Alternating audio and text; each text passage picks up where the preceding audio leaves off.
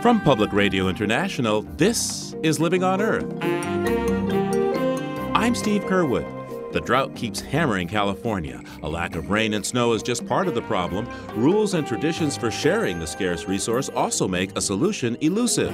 And there's the cost issue. Look, we have to face the fact that water is unrealistically priced in California. It is still inexpensive. And therefore, we are using more than we should and wasting a lot of it.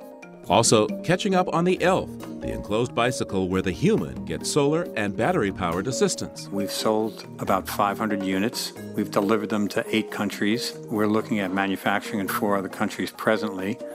And we've prevented from entering the atmosphere somewhere around 200,000 tons of CO2. We'll have that and more this week on Living on Earth. Stick around. Support for Living on Earth comes from United Technologies, innovating to make the world a better, more sustainable place to live. From the Jennifer and Ted Stanley studios in Boston and PRI, this is Living on Earth. I'm Steve Curwood. The California drought is expected to get even worse this summer, with more wildfires and tighter water restrictions ahead. Governor Jerry Brown has already imposed water cuts of 25% for business and residential use across the state. And last year, surface water for agriculture was cut back by an average of 25%, forcing as many as 400,000 acres to remain fallow. The long-running drought threatens California's water-hungry agriculture, which grows as much as half of the fresh produce consumed in the U.S., as well as billions of dollars worth of milk, nuts, and wine grapes. Mark Hertzgaard has been looking at the California water crisis. He's an independent journalist and author of the book Hot, Living Through the Next 50 Years on Earth. We're entering the 4th year of the drought, and the scientists are saying that this could be the worst drought in this part of the world in 1,200 years. There is no sign that the drought is letting up. And of course, it's important to remember here that the geological record tells us that this region of what we now call California has many times over the past 1,000 years had droughts that last even 10 and sometimes as much as 20 to 30 years. So as hard as it is to believe, we could just be at the start of this drought. So, Mark, what do you think about Jerry Brown's recent water restrictions in California? I believe they're unprecedented. They are unprecedented. It's the first time in history that any California governor has ordered rather than requested restrictions. But, of course, Governor Brown has been criticized for the nature of these restrictions. He has imposed restrictions, pretty big ones, on the residential users, and he's required that they restrict their water use by 25% this year. At the same time, though, the governor's executive order said to the agricultural sector that it must only submit, quote, plans, unquote, for future drought. And that's a problem because agriculture is responsible for 80%, that's 80% of all the water that's used here in California.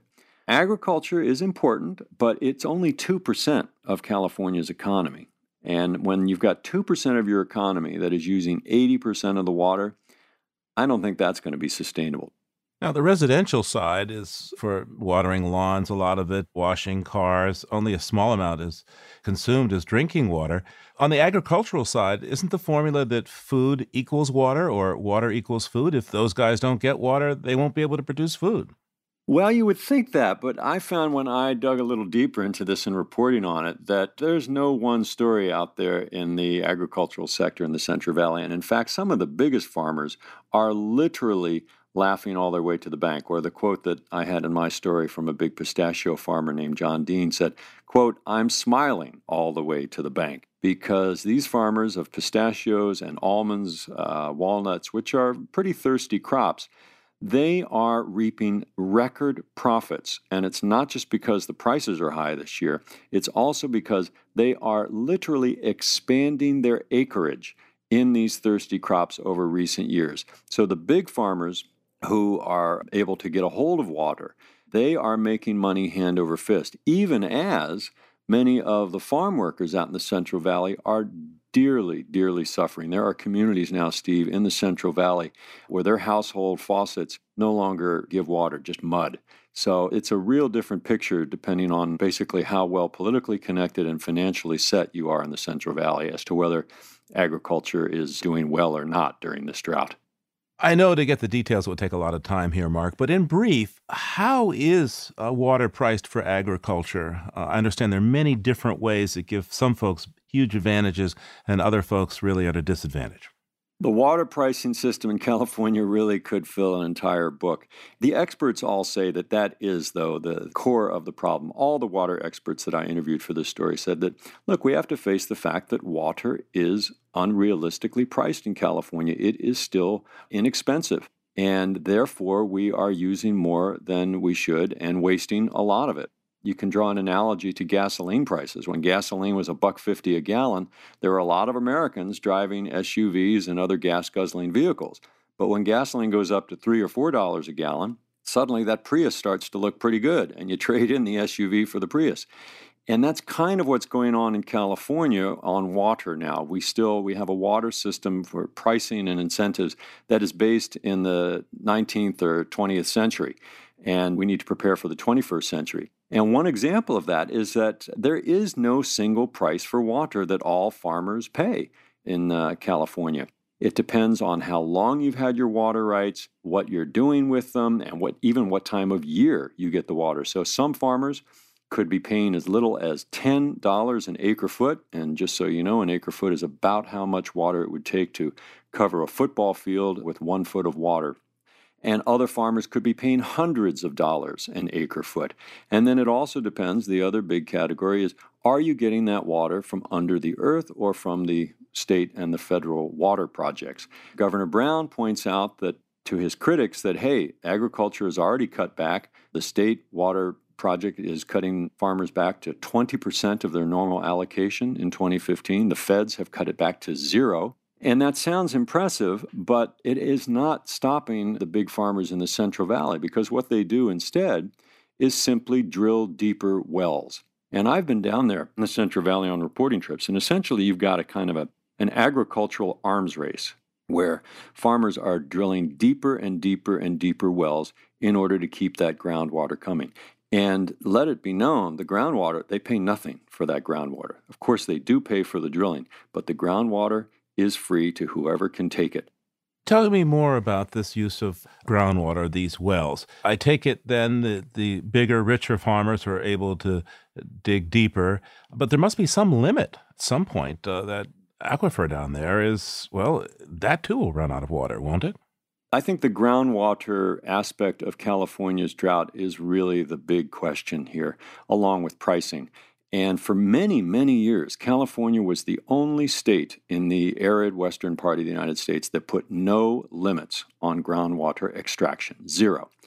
Now, that changed last fall when the legislature passed a bill that Governor Brown has signed that will begin to bring some order to groundwater extractions. At least now we will begin to know how much is being extracted. And over time, the legislation requires the extractions to be brought to a sustainable level. But that's not until 2040. Some of the, again, criticism of this comes from the NASA scientist Jay Famulietti, who pointed out in the LA Times about a month ago that California only has 1 year of stored water left, non-groundwater supplies. And we're presumably going to be using that up this year as the drought continues. And so what that means is that the big farmers are going to be turning more and more to the groundwater. And that is dangerous, not just because our kids are going to need that groundwater to deal with future droughts. The real danger, and this is kind of the doomsday scenario, Steve, is that if you extract too much water too fast from an aquifer, from under the ground, you run the risk of ruining it forever. And if you think of just like drinking water out with a straw, if you suck up too much of it too fast, what happens is that the ground compresses around it. And the danger is that if all of that earth that surrounds the underground water supply compresses, you can essentially collapse the aquifer and render it permanently inaccessible. That would be a nightmare for California. It'd be very hard to imagine how significant numbers of people could continue to live in this state going forward if we ruin our groundwater supplies like that, which is why that is really has got to be priority number one. Now, the way forward, obviously, is conservation. How are the farmers doing along those lines? They put food on the plates of millions of Americans, but, the sophisticated water-sparing technologies are a lot of dough. And I imagine that's a fair amount of capital expense for farmers to go to drip irrigation and such like that. How are they coping, and how is the state prepared to help them cope? It's interesting. California has been an environmental pioneer for a long time. And just like California led the way with energy efficiency, it is beginning to move on water efficiency. And you're right, that is clearly the way forward. A new study by the Pacific Institute in Oakland, California, they found that by using just the currently available technologies for improving water efficiency, essentially smarter irrigation, including both drip irrigation and microspray irrigation instead of flooding the entire field, and even the timing of irrigation, that if you use all of these, we could reduce the agricultural water use in this state by 22%. That would mean, had we done that, had we had all those efficiencies in place last year in 2014, the agricultural sector would have had no scarcity of water. The drought's effects would have been basically removed. So there is a lot we can do with efficiency. And in fairness to farmers and to the Brown administration, they say, look, we're already moving in that direction, and that's true. About half of the farmers in California already use some form of water efficiencies, but there are still the other half who are not. And if you drive through the Central Valley and you pass many, many, many acres of almond trees, and you will often see entire fields flooded rather than the kind of micro irrigation. So there's still a lot of water that is being wasted, and that has to be improved. The Brown administration has rhetorically backed water efficiency and has put a small amount of money where its mouth is. About $20 million has been allocated between last year's budget and this year's budget for the drought to help farmers move in this direction. But again, that's not going to happen if you don't change the pricing. These big farmers in the Central Valley, they know perfectly well that water efficiency saves them money. They're not doing it simply because right now it's cheaper and more profitable for them to waste the water. And so that's really the challenge here. And I think it's a big challenge for Governor Brown as he goes into his final years as governor, and he's a guy who thinks very much about his legacy. Can he finally bring some sense to the water system here and prepare California's water system for the 21st century, which, as the governor always says, the biggest challenge to California in the future is going to be climate change. What about Brown's record suggests that he's going to be able to manage this well?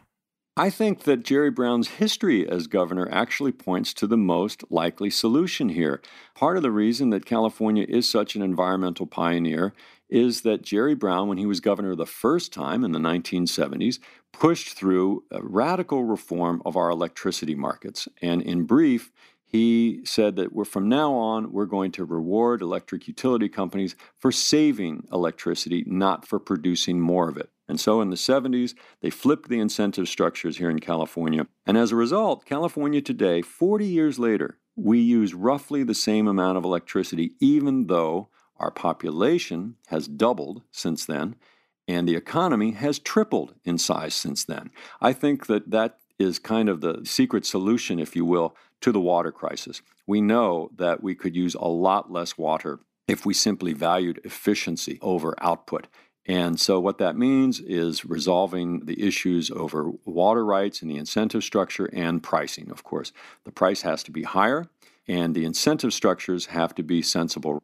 Now, what about the mix of agricultural products? There are some water-intensive things ranging from almonds to alfalfa.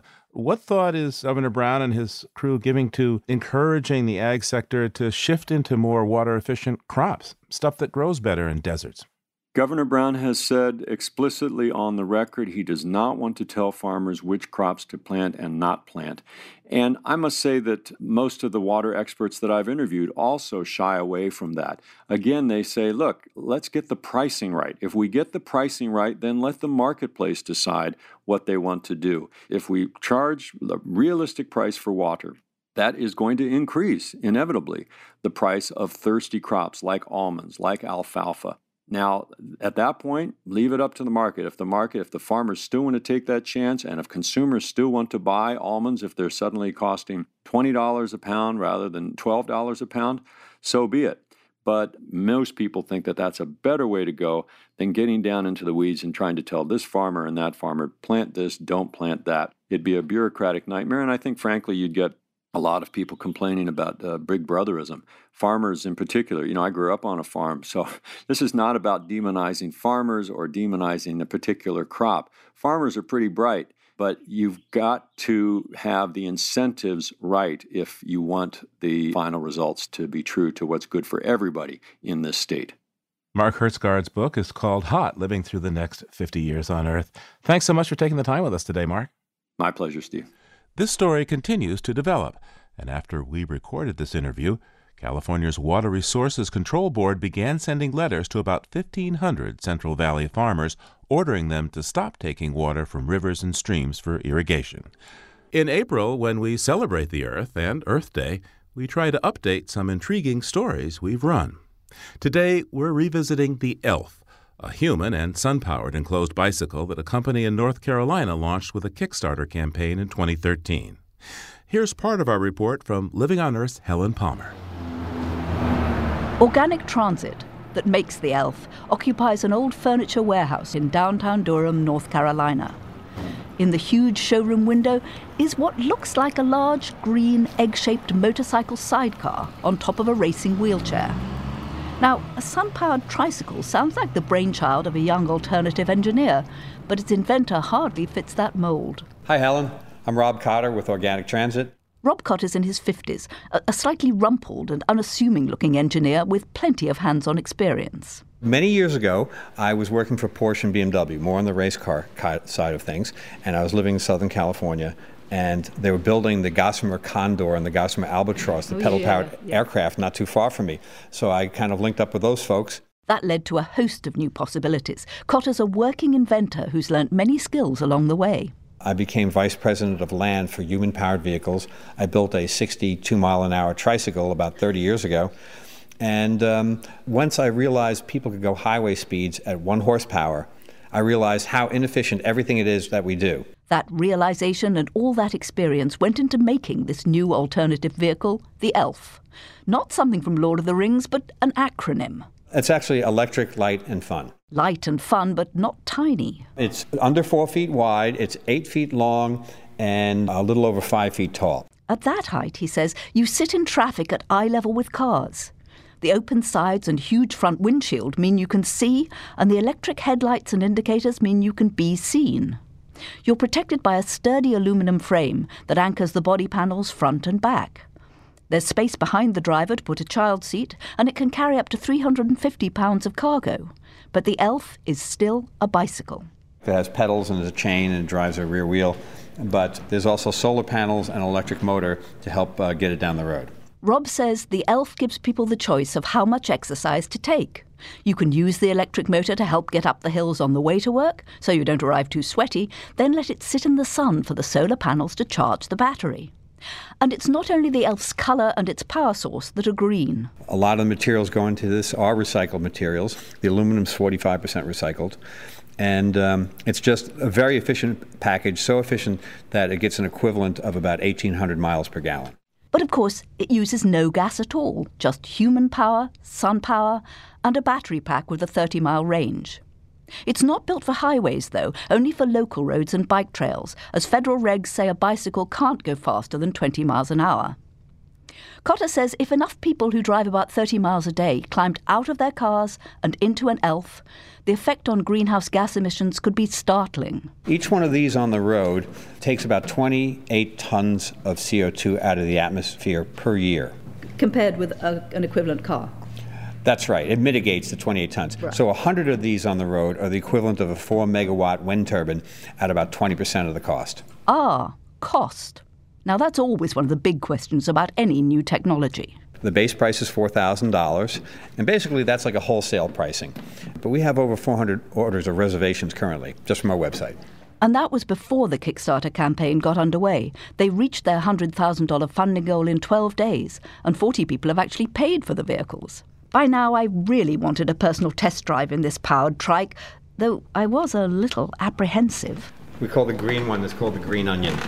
It was so light when we first built it It was translucent green. So how safe do you think they are if somebody runs into them? Safer than a bicycle. So this is kind of like riding around inside of a bicycle helmet. So let me pop this door open here. Okay. But with hands full of recorder and microphone, I wasn't sure if I could actually ride or steer the thing. Indeed, I couldn't even work out how to climb into it. So what I do, it's kind of like getting in and out of a kayak. Right. So I take the big step. Keep your feet on the pedals, because it's much safest to keep on the pedals. So, feet on the pedals and microphone stuffed inside my jacket, I was ready. Go up this track, like make a left. Yes. Go up to that bull over there. See that bull statue? Make a right after that. And I set off pedaling unsteadily into the traffic. Oh, wow. Oh, okay, I've come to a red light, so I'm stopping. Oh, yes, she's letting me go. That's amazing. Okay, I'm turning in front of the traffic. Oh, wow. This is very wonderful. Okay, it's quite a bit of actual pedaling, so it's not easy, but I could, of course, put the electric motor on. Maybe I'll try that. Oh, yes. Oh, my goodness. I just put the motor on, and it's great. Okay, there's nothing coming, so I can turn round here. Oh, it's easy. You get a hang of it in like 3 minutes. I'm being followed by a fire engine. Well, except for the fire truck, it was fun, but more challenging than I'd expected. And given the turn signals and the traffic, there was a lot to remember. But it's certainly easier than learning to ride a bike. And the electric power on the hills was great. So don't be surprised to see a solar pedal-powered trike heading down a bike path near you soon. For Living on Earth, I'm Helen Palmer in Durham, North Carolina. Helen joins us now in the studio. So that was back in January of 2013. What's happened since? Well, as you remember, they were just at the end of their Kickstarter campaign. So I called up Rob Cotter, the CEO of the company, and here's what he told me. Since then, we've sold about 500 units. We've delivered them to 8 countries. We're looking at manufacturing in 4 other countries presently. And we've prevented from entering the atmosphere somewhere around 200,000 tons of CO2. I know one of the plans you had was to manufacture in other urban centers around the U.S. Have you managed to get that off the ground? We've done some of that. We actually worked with an organization in San Jose that trains homeless people to become bicycle mechanics. So we went there as kind of a test pilot to see, who could build this and how. And in a week's time, we taught them how to actually build elves and maintain them and service them and all the tooling it takes to get to do that. And now we are in talks with organizations in Holland, in Belgium, New Zealand, and Fiji to be building them there, as well as in other parts of the U.S. So this is obviously something that's caught a wave, as it were, with other countries as well. What response have you had from other countries about the ELF? So I think one thing we have to be realistic is that, pretty much every other country is a better market than in the U.S. Even though there's a wonderful renaissance taking place here on bicycles in the U.S. and the mindset of people wanting to live in urban areas and have a smaller footprint, so to speak, we don't really have the infrastructure of most other countries, and we don't have kind of the mindset of drivers that allow bicycles to have a bigger portion of the road. So the response we've gotten from other countries oftentimes is like, this can't be from the U.S. This must be made in Germany. What is it that we're missing that other countries are getting, both in terms of infrastructure and attitude?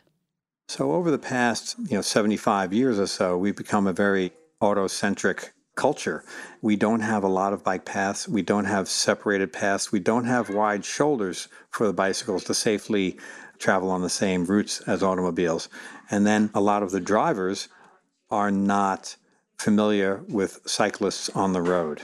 And as we have more and more cyclists coming onto the roads, many of those are actually not skilled and understand how to ride safely as well. So 2 of the things that the ELF does is provides weather protection and increases the safety immensely over a conventional bicycle.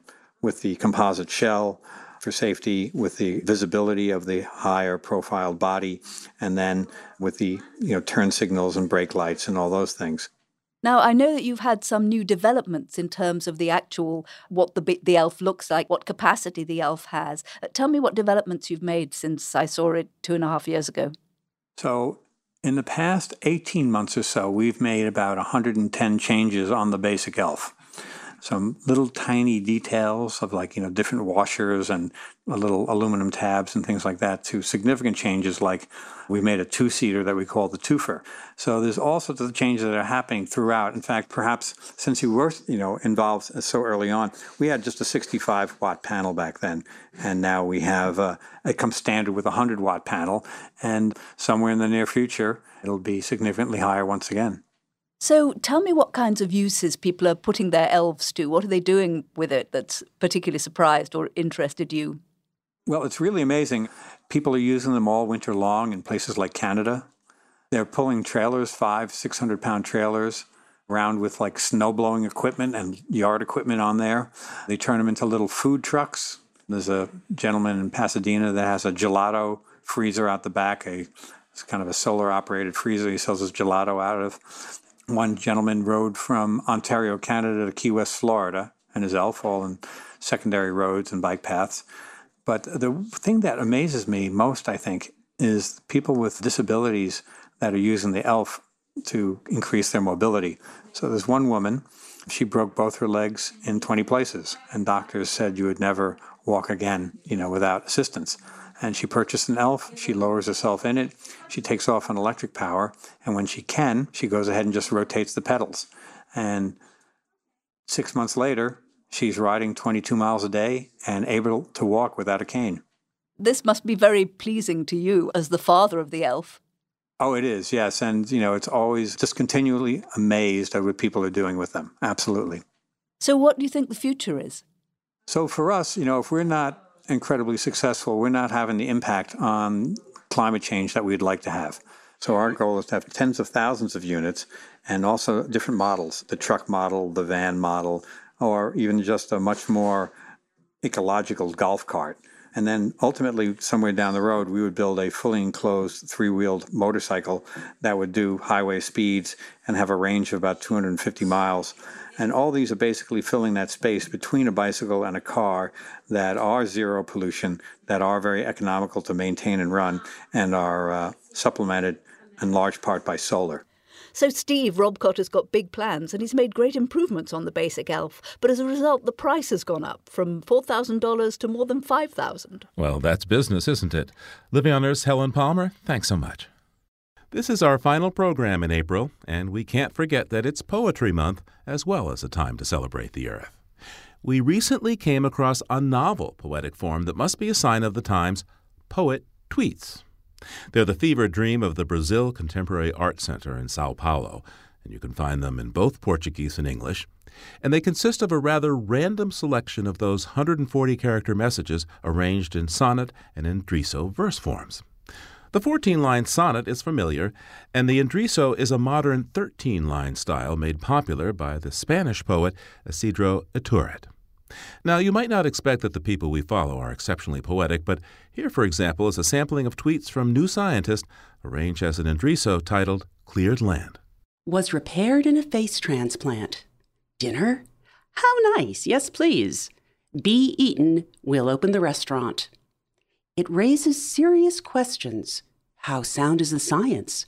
Right for UN deal on emissions? You'll respond to a placebo pill. Why humans dehumanize others. And here are some random tweets from the U.S. Energy Department crafted into a sonnet called Careers. On science, used to participate in communities across America. Of and other before you decorate, they had to say #Made in America. Part of the equation, welding, #advanced manufacturing, are important for our mission. Your thoughts and questions using costs continue to fall.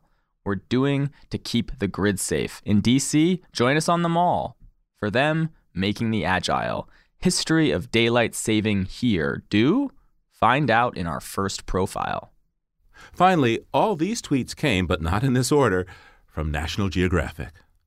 Off Jupiter and the moon meets Mars. Of the day, lighting the night, have been rare collisions of stars. First ever mandatory water cuts. reactions to ISIS beheadings, is a lesson in patience and guts. Historic water restrictions, a crucial step in our own survival. Our readers were Naomi Ehrenberg, Emmett Fitzgerald, and Jenny Doring. Off to Conyers, Georgia now, where Peter Dykstra has been looking beyond the headlines. Peter's with Environmental Health News, that's ehn.org, and thedailyclimate.org. He's on the line now. Hi there, Peter.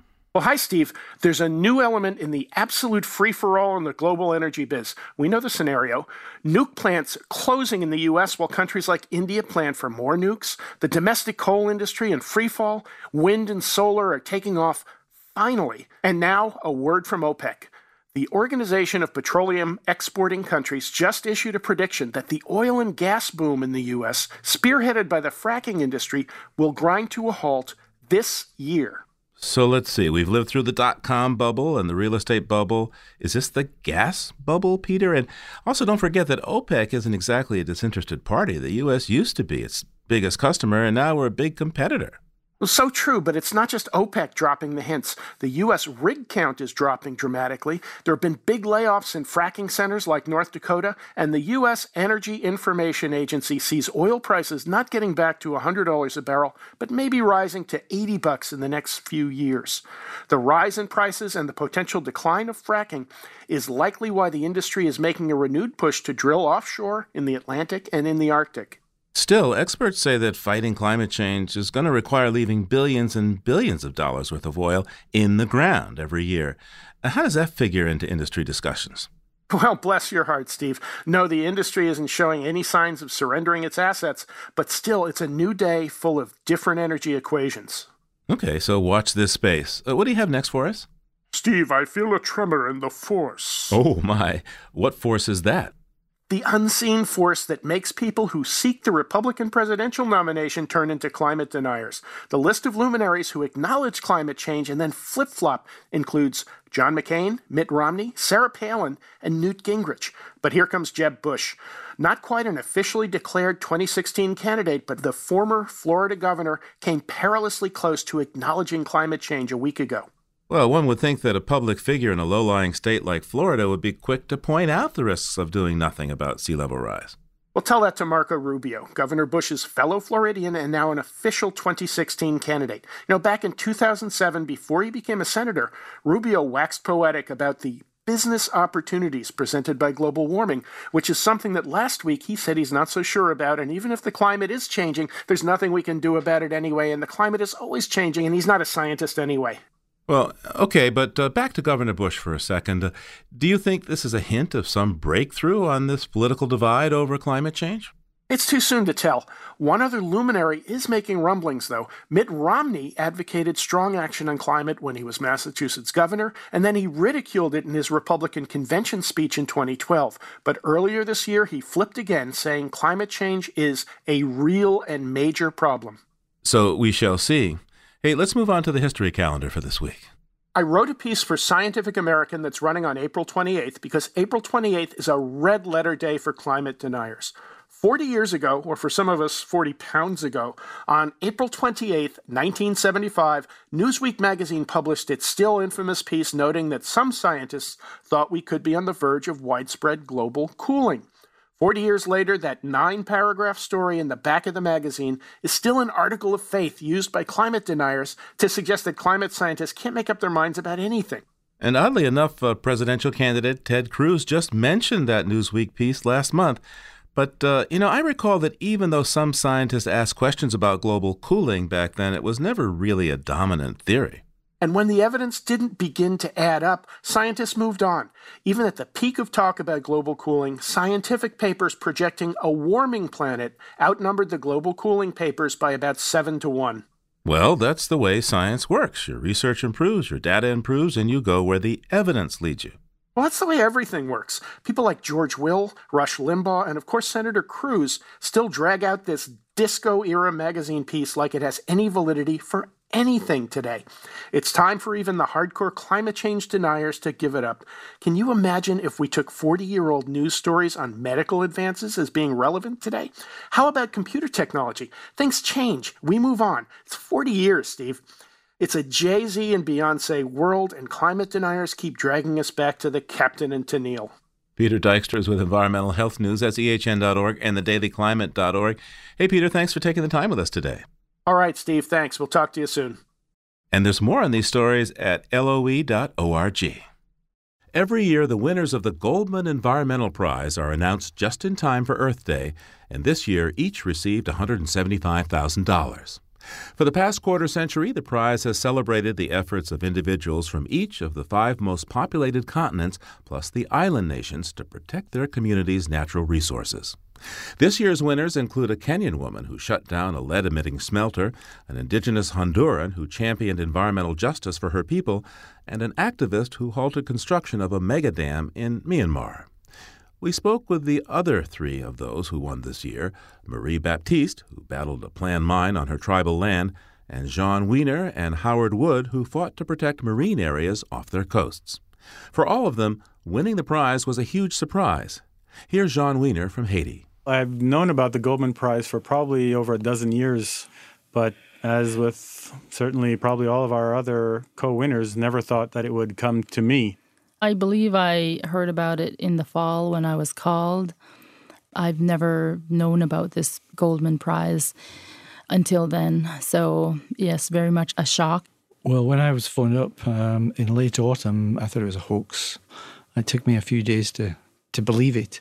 I certainly didn't think it would come to me. So we'll start now with diver Howard Wood of Scotland, who responded to the damaging commercial fishing practices occurring along the coast of the Isle of Arran by helping establish Scotland's first community-developed marine protected area. You did a lot of diving as an adolescent. What's changed over the years? Well, I was brought up as a teenager on the Isle of Arran, and as a teenager learned to dive. And when I was diving in the 1970s, to me the seas were full of life, and that was really important because it was how we fed ourselves. But I just loved diving because it was like exploring areas that most of the people on the island couldn't see. But it gradually became aware over 10, 15 years that our seas were declining, and they were declining rapidly due to overfishing and poor fishing practices. What convinced you that the fishery needed protecting, and how did you work to protect it? Well, initially, we didn't realize what we could really do about it, but the co-founder of our organisation called COAST, the Community of Arran Seabed Trust, my good friend Don McNeish, returned from New Zealand, and he'd met Goldman winner Dr. Bill Ballantyne, who'd set up the world's first no-take zone in 1973.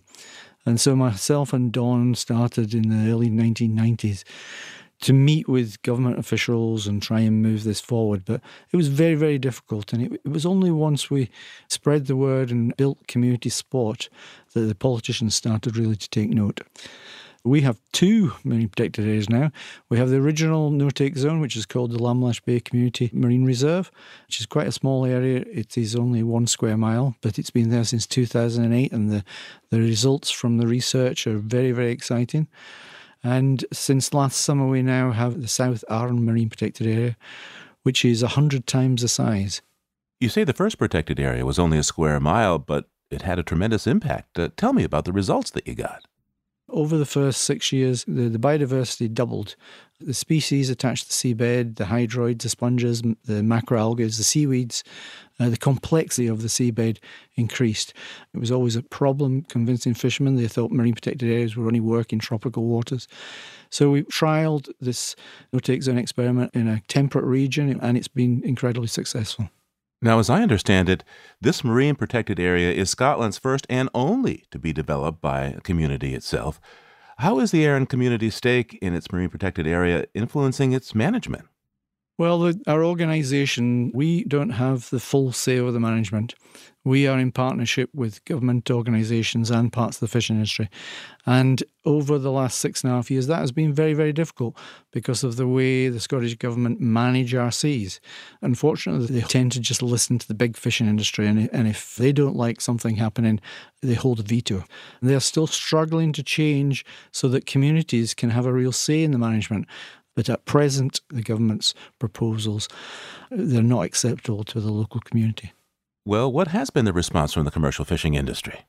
We have a mixed response. We have had great support from the smaller guys, the shellfish divers and the creel fishermen. And we've had support from trawling and the scallop dredging industry, but that evaporated on the designation in the no-take zone. They looked on this as the thin end of the wedge, and that if this would continue, if other communities would have a say in the waters, this was very dangerous to their position of being so powerful with the government. I want to turn now to Jean Wiener, who is working in Haiti to help people recognize the value of their threatened marine environment. Jean, I understand you helped designate Haiti's first ever marine protected areas. Well, in a sense, yes. My organization had undertaken the first surveys for sites which we thought would be of great importance to preserve, not only for their beauty, but for their natural ecosystems. And this started back in 2000. So it was a lot of work by a lot of people. We certainly couldn't have done it alone. We needed the government support. We needed the support of the communities. Haiti was the only country in the entire Caribbean which did not have a marine protected area. And we have one of the longest coastlines in the Caribbean. And to me, at least, that was just absurd. Jean, take us back to your childhood in Haiti, please, and tell us how that has influenced how you look at things such as community organizing and marine protected areas. Born and growing up in Haiti and spending most of my weekends at the beach with my parents, as I like to say, I was one of those kids who, had to be yelled at to get out of the water when it was time to go home. So it was snorkeling and being out there with friends and talking to some of the fishermen and seeing firsthand the beauty of the coral reefs, the amount of fish that were in the water with us, and then leaving, going off to college in the United States, returning and seeing already in that short amount of time a serious deterioration in, first of all, what the fishermen, my old fishermen friends were telling me about how bad the fishing had become, seeing pollution, debris, trash all along the shores, floating in the water, and seeing that there was also a lot more destruction of the coastal marine area, especially in terms of degradation of coral reefs and the destruction of mangroves for charcoal production and fuel wood. So decided to start the Foundation for the Protection of Marine Biodiversity in 1992, and it's just really taken off from there. Jean, Haiti is one of the poorest countries on the planet. I imagine folks there were concerned about how your ideas about marine protected areas would affect their livelihoods. How were you able to explain to people that this would improve their lives economically as well as ecologically? Well, trust me, we're still explaining. There are certain sectors, of course, who don't believe what we're saying in terms of trying to protect these areas. And we've actually started to move away a bit more from marine protected areas and beginning to call them more marine managed areas. Because in countries such as Haiti, it would be impossible to make the entire area a no-take zone because there are so many families reliant upon these resources. So a larger area, marine managed area, but within that larger area, there would be certain areas which would be no-take zones and areas for fishing and areas for tourism and that type of thing. So there would be internal zoning. But convincing the local communities, it's an ongoing process. They know that things can't continue the way they are. Fishermen have been going out these days they tell me, for 2 weeks and can't find enough food for half a day, whereas they used to go out for half a day and find enough food for 2 weeks. They've realized that their livelihoods are in serious jeopardy, and in certain communities, they're actually seeking us out. Thanks, Jean. Let's turn now to Marilyn Baptiste, a First Nations tribal leader who defeated 3 attempts by a formidable mining company to construct British Columbia's largest gold and copper mine. Marilyn, what drove you to stand up against Taseko Mines Limited and the industry-friendly BC regional government? It is our duty and responsibility, first and foremost, to protect our environment and protect Mother Earth, who provides for us, and to protect our future generations yet unborn. I've learned this basically all my life. My late dad was chief since before I was born. So I've been born into it. As Indigenous peoples, that's a part of our duty and our responsibility. The company that wants to put in this mine calls it the Prosperity Mine. Your views on that title and what it would mean? What it would really mean is the destruction of our territory, the destruction of the environment, the wetlands, our wild rainbow trout, as well as our wild salmon in the Tasico system, our grizzly bear, our hunting grounds, moose and deer, our gathering grounds for berries and medicines, the land for which we teach our children, where I've been taught our culture. It would be the destruction of who we are. It would be also the destruction of our future generations. So how did you organize your community to engage with the Canadian Environmental Assessment Agency on the environmental review of this mine proposal? A lot of it was bringing in people who were in a fight to protect their land. Anna Marie Sam is a co-founder of the First Nations Women Advocating Responsible Mining. She came to our community with Amy Crook and presented to our people how they were putting their information together for environmental assessment in their territory north of us. Our people really appreciated that insight and that review, and their direction from our elders and our people at that time was to work through the process as best we could, to network and work with other people such as Anna Marie Sam. I gather that when the Europeans settled that part of Canada, your nation never signed a treaty, that it's still your land. That is correct. We have not gone into treaty, and our nation has never intended on selling our territory, and that is not a part of our duty. BC is Indigenous lands, and BC is not for sale. So what does the Supreme Court decision mean in terms of the land claims there? That is very, very important to all Indigenous peoples. It means that the Supreme Court of Canada has recognized title to a large portion of territory, 1,700 square kilometers. On the other hand, we still have to work through how this is going to develop with the current governments. This next question is for all of you. This kind of work is loaded with some pretty intense challenges. What gave you the courage to go on in those darkest hours? Howard? It slowly became more than just environmental. It became more of a social justice matter. That, myself and my colleagues and people on the island, we just knew what was happening was not right. And I've received this award, but I've probably received this award because I'm the most stubborn and I would not give in. Jean? In Haiti, the problems that everyone faces is in your face all day long, all year long, and especially in the areas where I love to be the most, out in the coastal and marine areas. I couldn't just sit back and do nothing. There is no doubt that you will be discouraged often, but you have to keep on going. How about you, Marilyn? Well, I just have to add simply that it is very important to stand up for what you believe in. And you're not here for yourself. You're here for your many generations forward. And that's what we are impacting. That's what we're destroying if we do not make that stand and do something to help out. Marilyn Baptiste, Jean Wiener, and Howard Wood are 3 of this year's 6 recipients of the Goldman Environmental Prize, which honors and recognizes individuals struggling to win environmental victories against considerable odds. Thanks to all of you for speaking with us today. Thank you. It's been a pleasure. Thank you.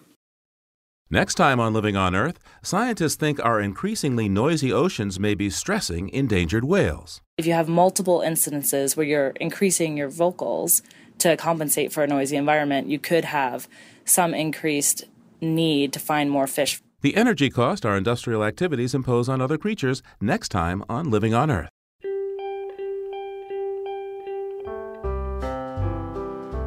Living on Earth is produced by the World Media Foundation. Our crew includes Naomi Ehrenberg, Bobby Bascom, Emmett Fitzgerald, Lauren Hinkle, Helen Palmer, Adelaide Chen, Jenny Doring, John Duff, James Kerwood, and Jennifer Marquis.